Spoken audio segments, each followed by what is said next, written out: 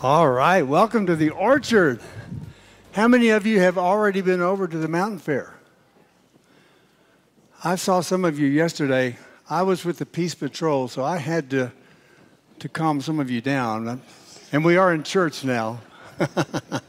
We're so glad you're here. Today we're going to be looking at the 23rd Psalm. How many of you know the first words of the 23rd Psalm?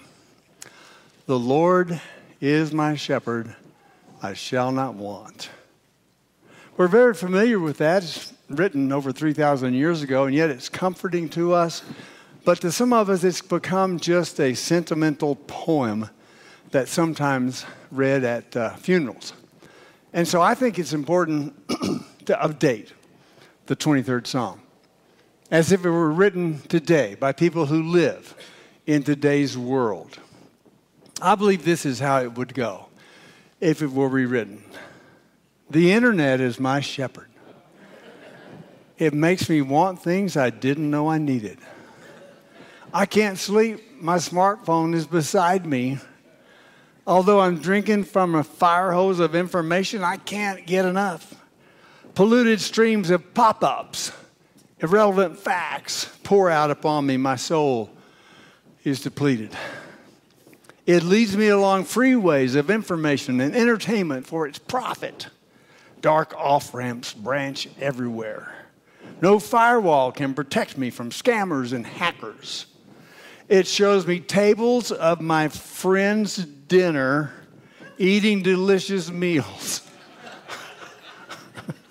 It robs me of motivation, steals my identity, makes me feel insignificant.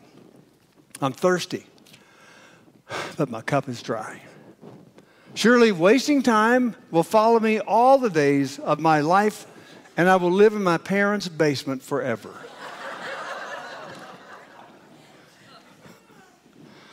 I think we better stick to the original.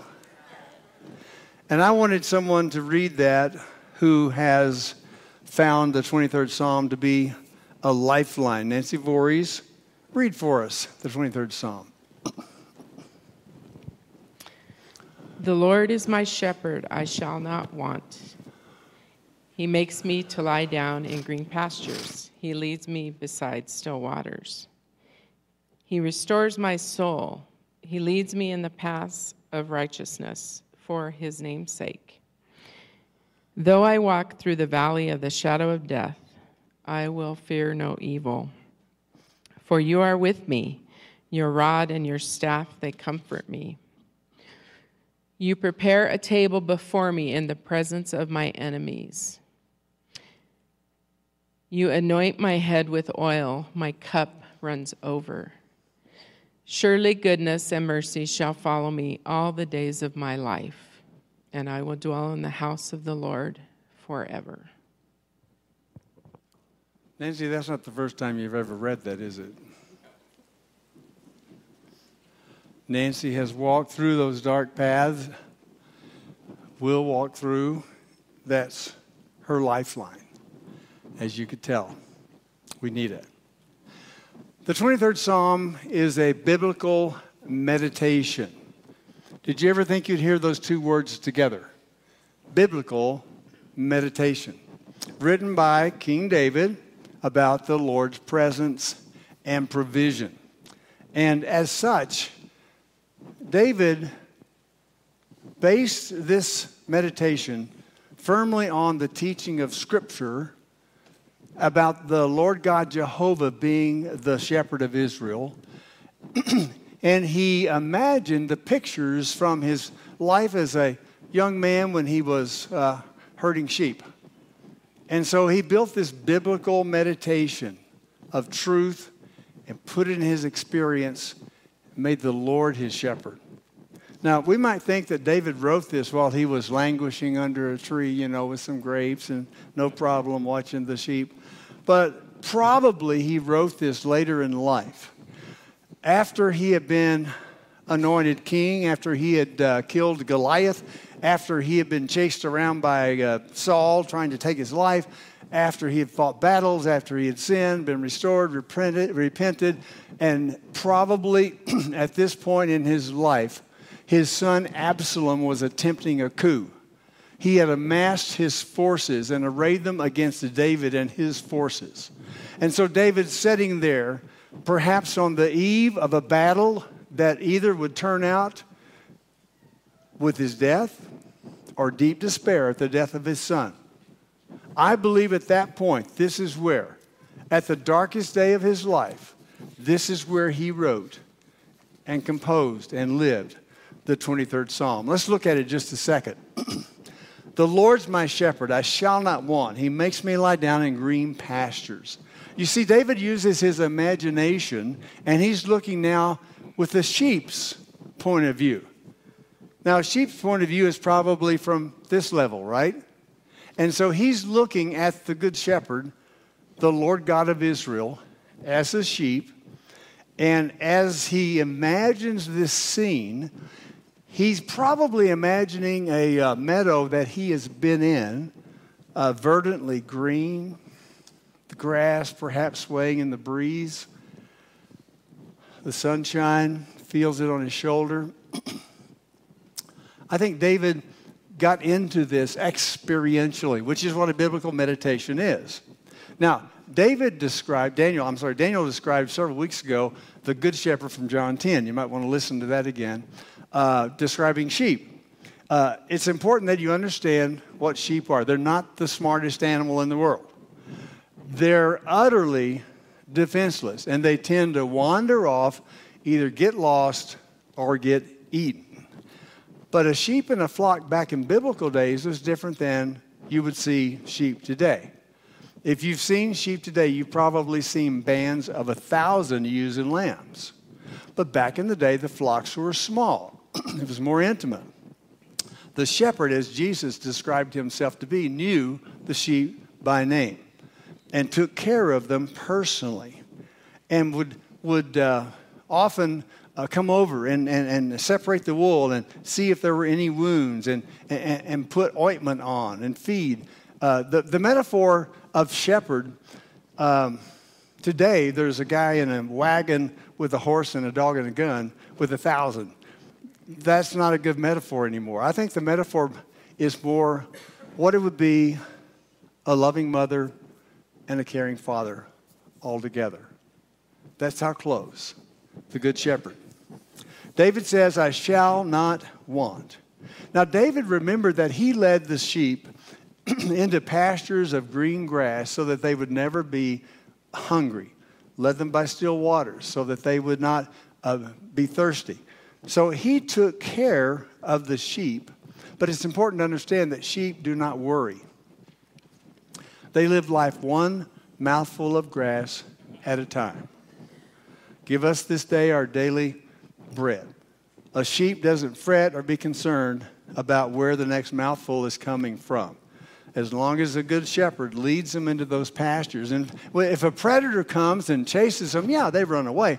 But when the shepherd takes care of the predator, it's like the dangerous past. They don't remember it, and they begin to settle down and graze in the green pasture.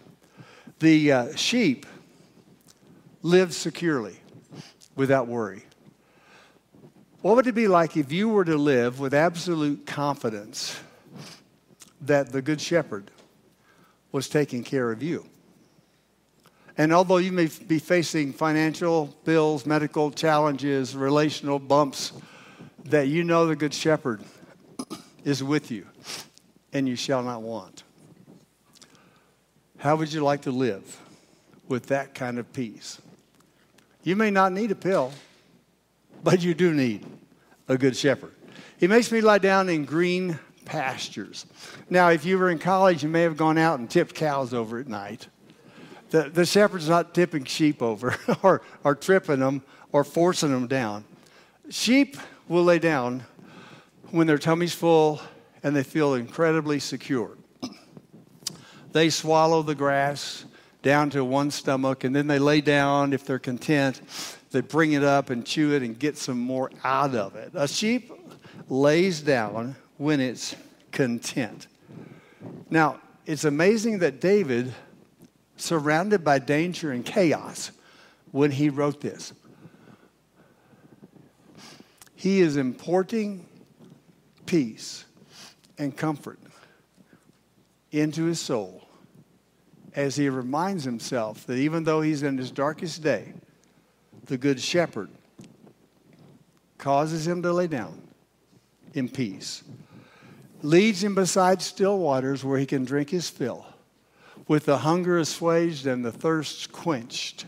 All of this time, the shepherd is called by name and talked adoringly to the lamb and fed them and cleansed them and protected them.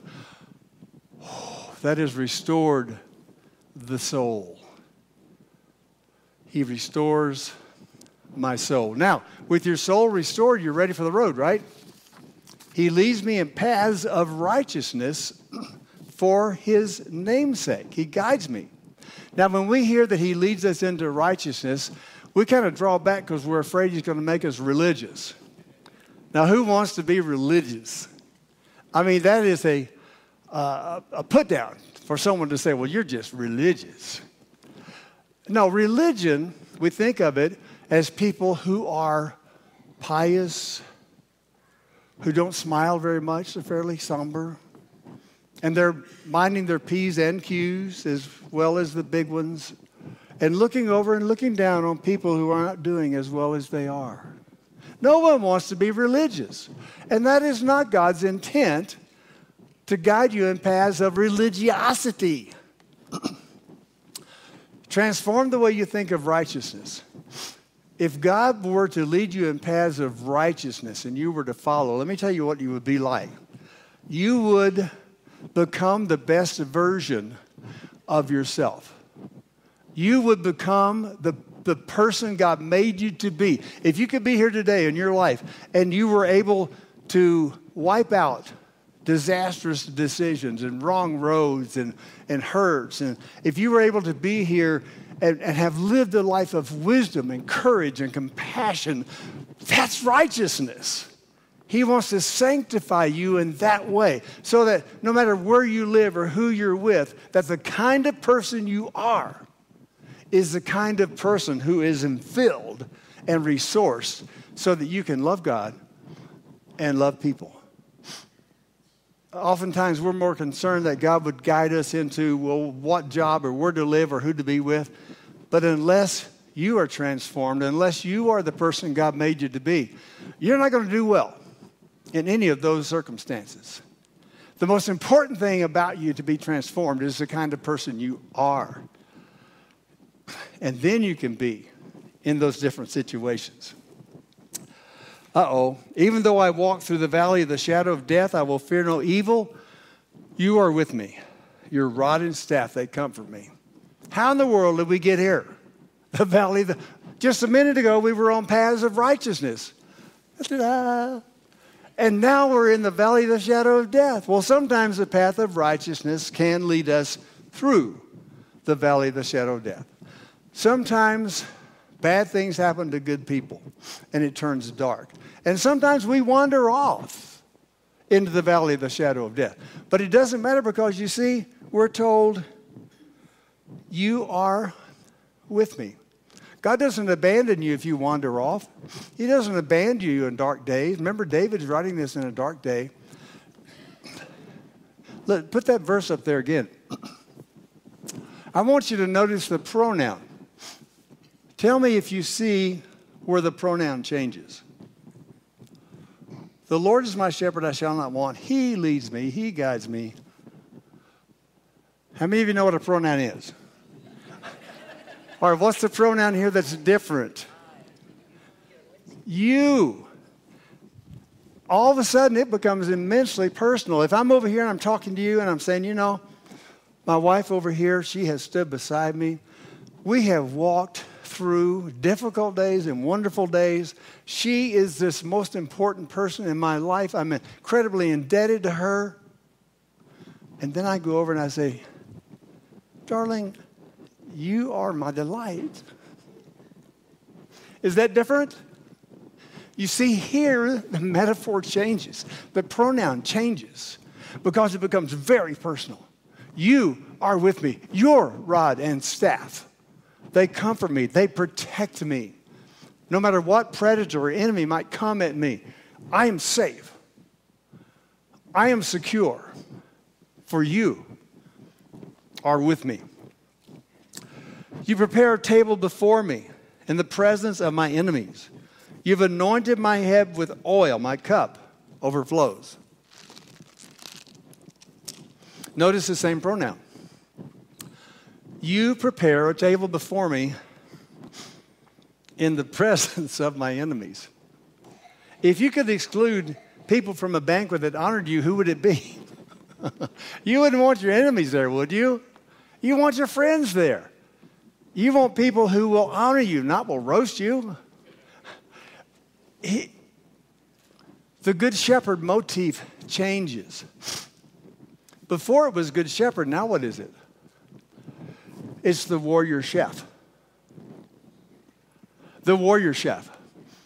And he prepares the table before you in the presence. And I'm like, could we move this banquet somewhere where these people aren't there that don't like me, who wish me ill, in the presence of my enemies? Do you feel like eating when someone's giving you a mean look or criticizing you? Well, if you are with the warrior chef, the Good Shepherd, you're looking at the table. It's a feast prepared for you. Your enemies can't do anything about it. It's like a force field. You're not afraid of them. You're not bitter at them because you are focused on the food and the presence of the warrior chef. You are completely at peace and able to eat those tacos and pizza and lasagna and fruit and brat and other healthy things that you would choose for your banquet. But the point is that in the middle, and remember, David is sitting at a place now where his enemies surround him. And he says, you prepare a table before me. Now, there's something very subtle here. Biblical meditation is when we base our thinking and imagination on Scripture truth. And then we fabricate the storyline consistent with the truth. That's what our imaginations are. You can imagine things, right? You have imagination? Well, right now, let's try it out. I want you to imagine looking, you're in your car, imagine looking in the back seat. Can you see it? Can you see it, your imagination? Now, as you look at the back seat over there on that side behind the passenger seat, there's a bunny. Do you see it? It's pink. You see, you can do it. You know how to meditate. You know how to imaginate. And so as we do this here, biblical meditation, we build those thoughts. Now, when you imagine, you're the director.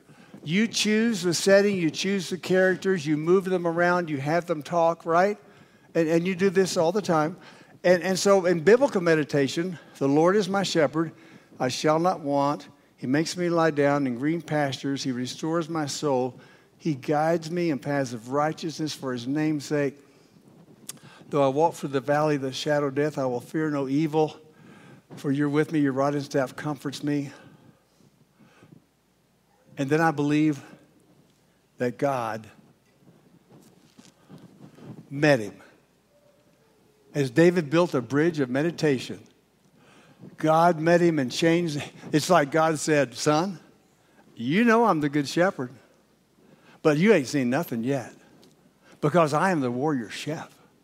I prepare a table for you even though your enemies are around, grinding their teeth. They can't get to you. I believe that as we construct biblical meditation, which is therapeutic, by the way, it builds the soul. It's a spiritual discipline, an ancient spiritual discipline endorsed by the Scriptures.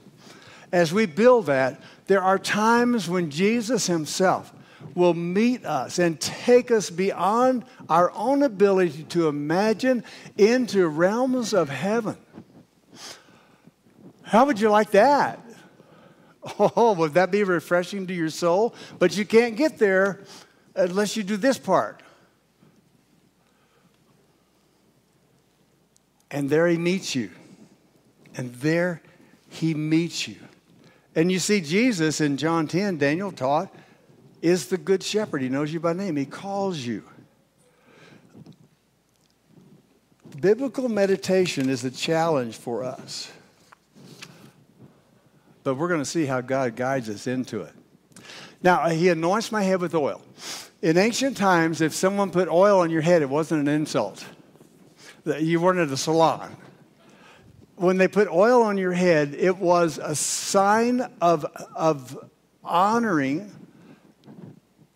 an upgrade in your identity and a new destiny.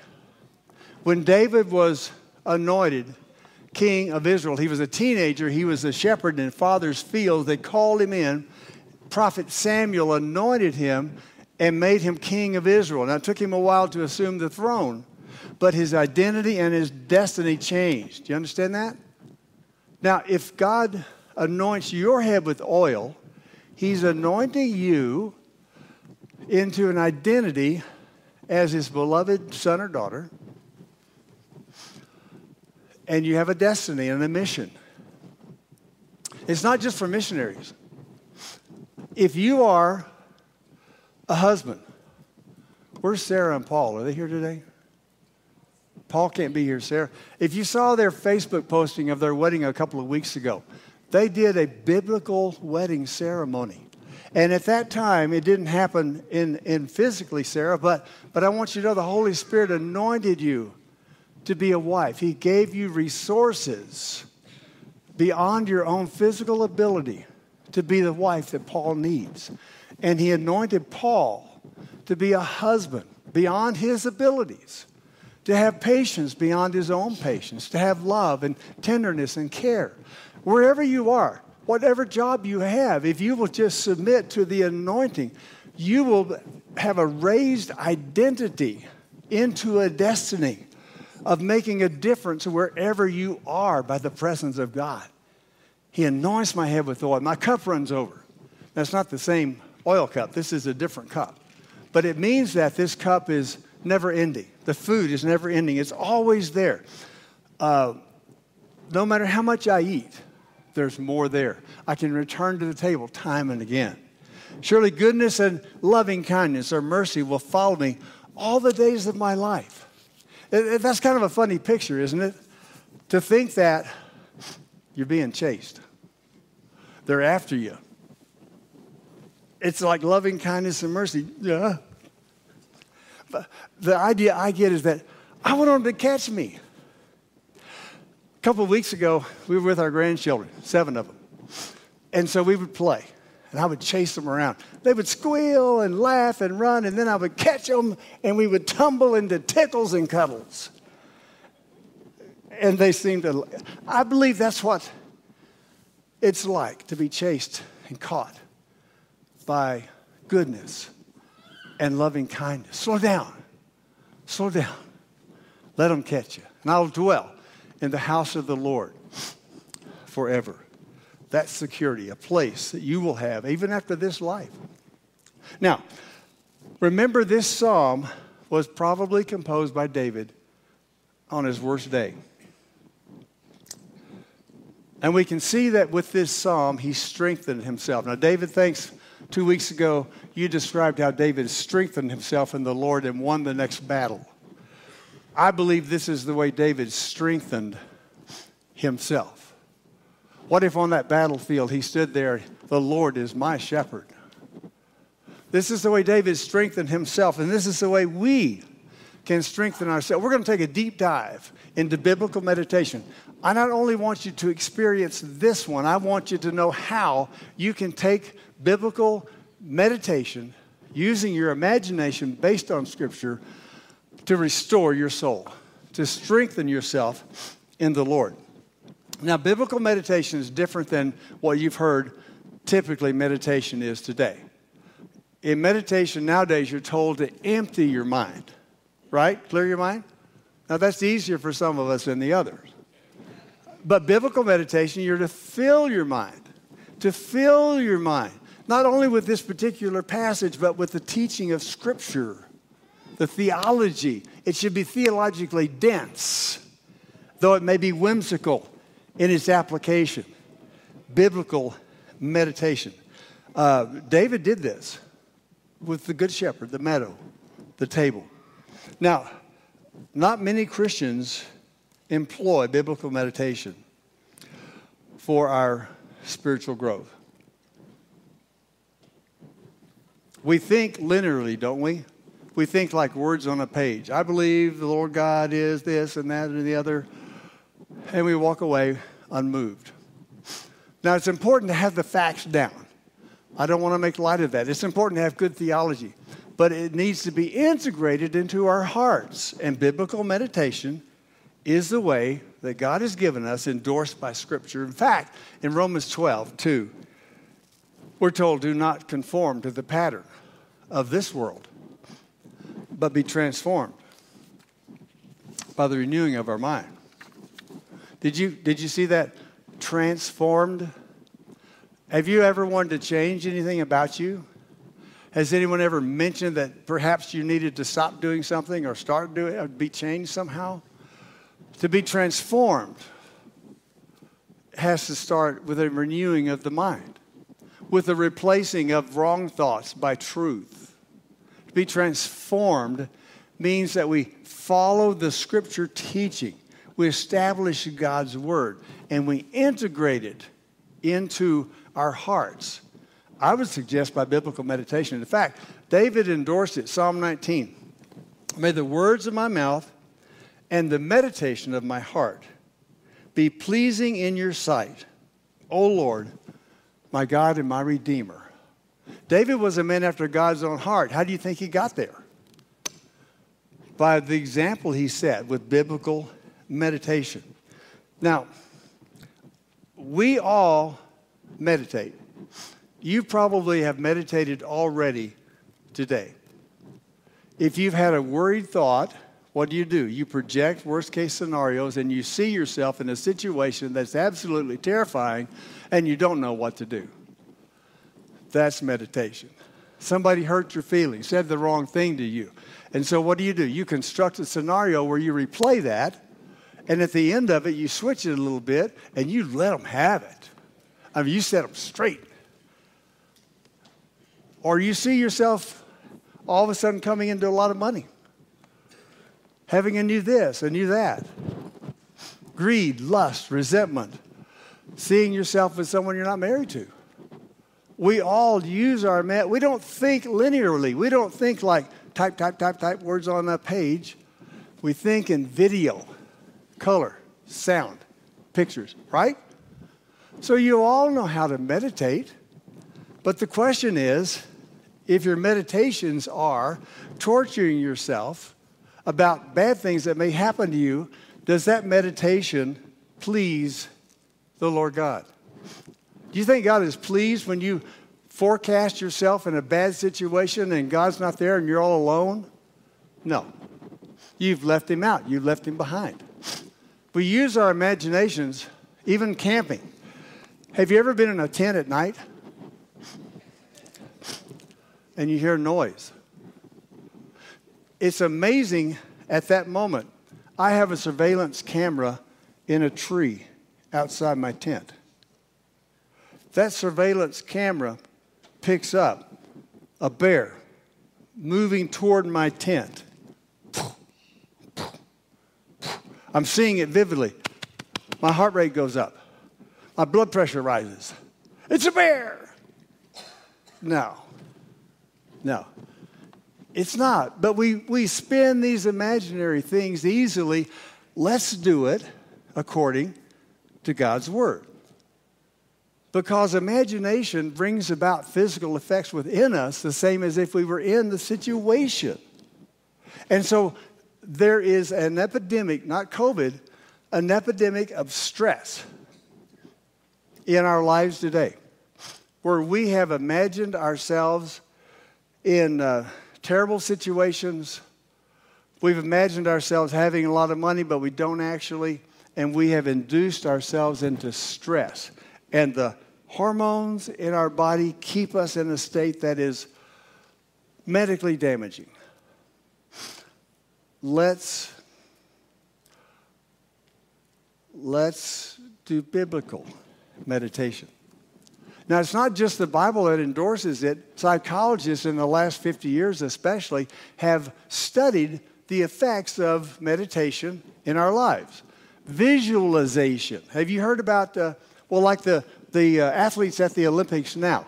They visualize themselves at whatever they're going to compete in, whether it's a race, gymnastics, or whatever. They visualize it. They visualize themselves doing it perfectly.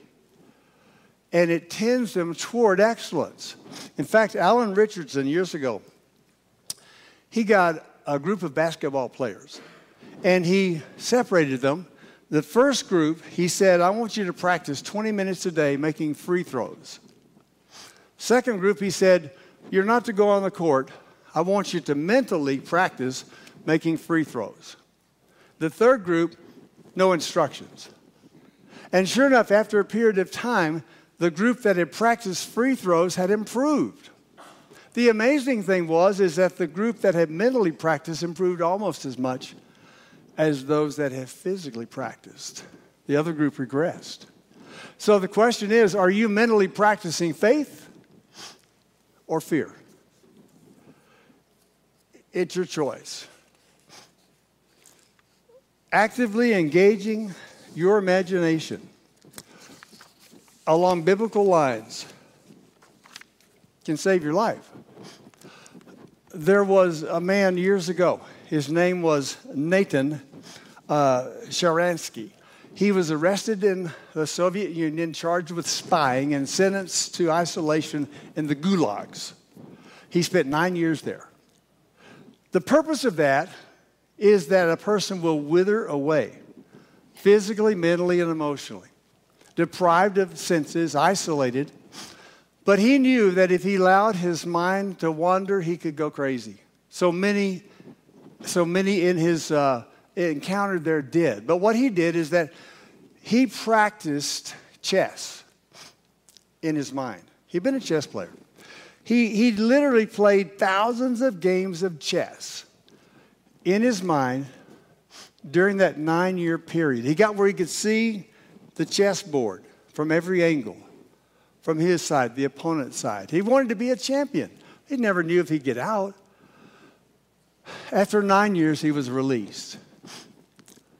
And one day, soon after his release, he was able to play a chess game against the world champion, Garry Kasparov. And he won.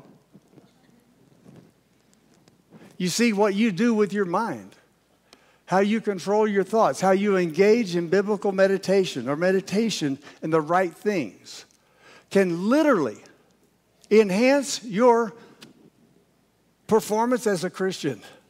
That you will be more loving, more kind, more strong, more tender, more brave. So right now, we're going to meditate on the first 3 verses of 23rd Psalm. I want to ask you just to relax. You've seen how this is endorsed by Scripture. God wants to draw you into it. How it's been proven psychologically to make a difference. You can sit there, you can close your eyes, open them, whatever you want to do. I'm going to read the words, and then I will describe a little bit of the scene to you as you fabricate it in your imagination.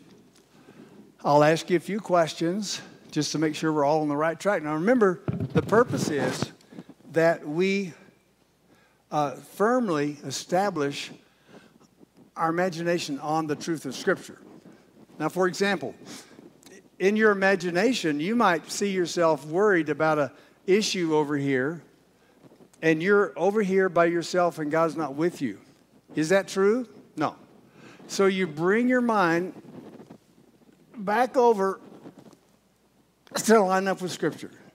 It's your mind. You can do whatever you want with it. Let's line it up. All right, take a deep breath. You're the director. You're the choreographer.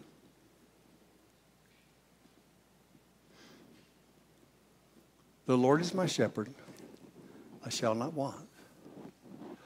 He makes me lie down in green pastures. I want you to see the green pasture of your choice. It may be somewhere you've been, or maybe somewhere you haven't been, but it is a green pasture of peace. I want you to feel the grass under your feet, to see the grass gently waving in the breeze. You feel the breeze upon you. You feel the sunshine. In your meditation, is the sun right above? Or is it sunup? Is it near dusk? Do you feel the warmth of the sun? Feel the green of the grass. You're satisfied. You're content. You're tired, but you're full. And so you sit down in the green grass for rest. The Lord is my shepherd. I want you to look around your meadow and find the shepherd. May take a moment.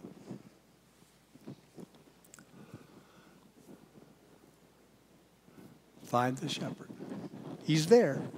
If your imagination is having a hard time seeing him there, bring it under the control of Scripture, biblical truth. He's there.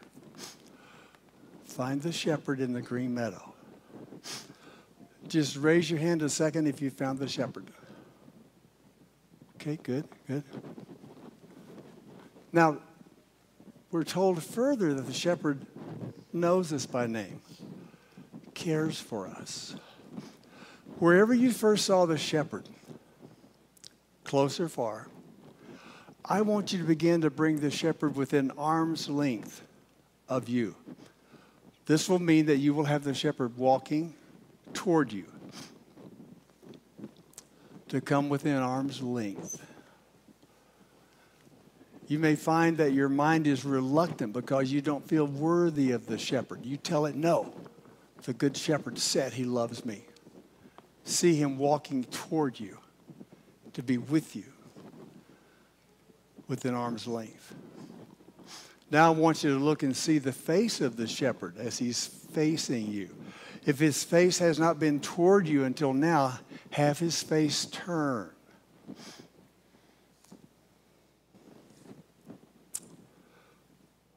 How many of you can see the shepherd's face now? Okay, what's the expression on the shepherd's face? Your mind may tell you there's a frown there because he's displeased with your behavior.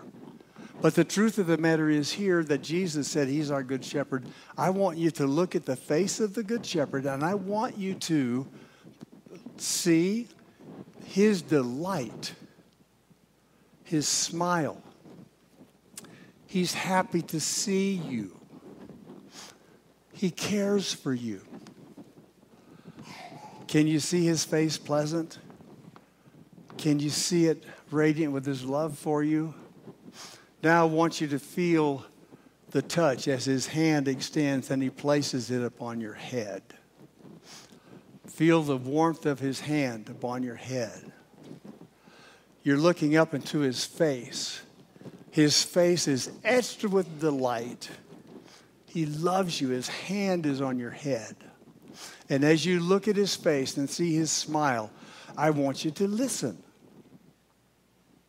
I want you to hear what the Good Shepherd wants to say to you. Oh, yeah, he's been wanting to say this to you for a long time, but you've not been listening. Listen. Look at his lips. They begin to move. Hear his voice. What does he say to you?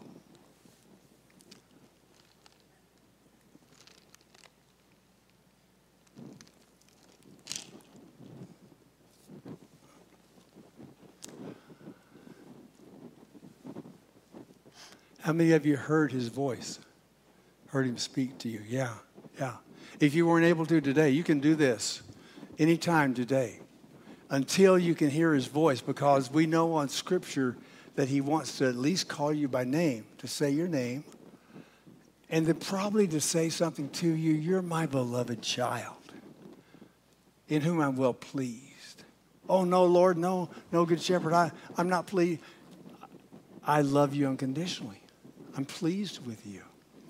I care for you.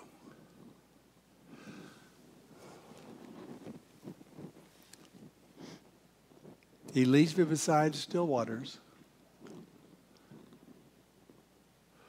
He restores my soul. Thank you, Lord, for revealing yourself to us. Now, how many of you were able to get into that, at least to some extent? Okay. It's your imagination. You can conform it to Scripture and begin to weed out the negative thoughts, images of worry, fear, and anger, resentment, greed, and lust. Replace it with his love. Now, Jesus is our good shepherd. In John 10, he says he laid his life down for us. He died on the cross for us. Nothing could assure your value or his love for you more than that. In a moment when you take communion, remember Jesus said to his disciples, this cup, this is my blood of the new covenant shed for you. He said, this bread is my body broken for you. So during this time of communion in the quietness, perhaps you'll take this communion in the green pasture with your shepherd.